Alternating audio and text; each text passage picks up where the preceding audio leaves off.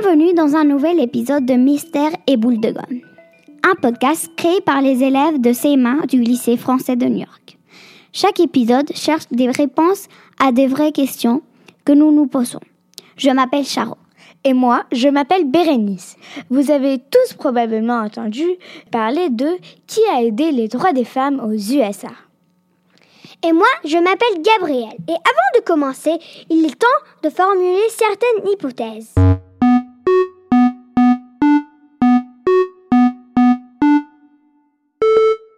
Nous savons tous quelque chose, j'en suis sûre. Moi, je sais que Susan B. Anthony en faisait partie avec son amie Elizabeth Cady Stanton. Mais c'est qui Susan B. Anthony? Tu peux m'expliquer? Elle est une femme qui a voyagé dans les États-Unis avec son ami pour les droits des femmes. Merci, j'ai tout compris. Gabrielle, est-ce que tu sais quelque chose à dire? Je pense que les droits de femmes sont les droits pour que les hommes et les femmes soient égaux parce qu'avant, les femmes n'avaient pas de droits. Voici la personne qui va répondre à notre question. Je m'appelle Mireille Miller et je suis le professeur d'art de l'élémentaire au Lycée Français de New York. Je suis aussi artiste peintre et je travaille depuis plus de 20 ans à mettre en lumière l'histoire des femmes avec ma peinture. Il est difficile de faire une sélection parmi les nombreuses femmes qui se sont battues pour améliorer la condition des femmes et des enfants. Je pourrais citer quelques noms importants parmi beaucoup d'autres.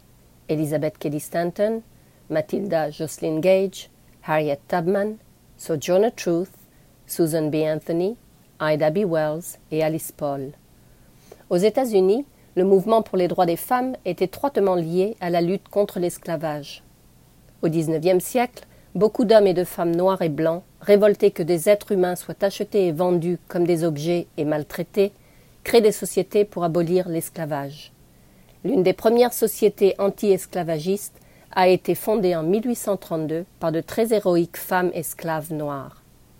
Le mouvement abolitionniste évolue et les femmes réalisent qu'elles vivent dans une société injuste où elles n'ont aucun droit. Elles sont la propriété de leur mari ou de leur père ou de leur frère.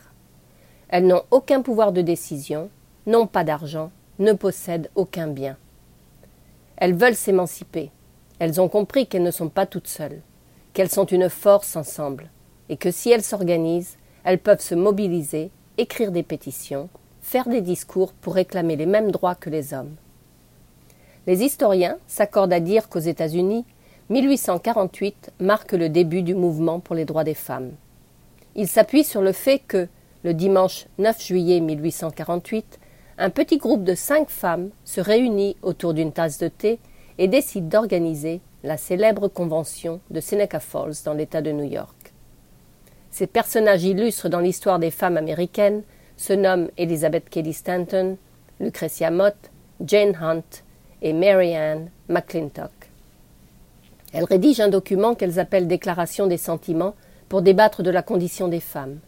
Dans ce document, elles osent réclamer les mêmes droits que les hommes et demander le droit de vote.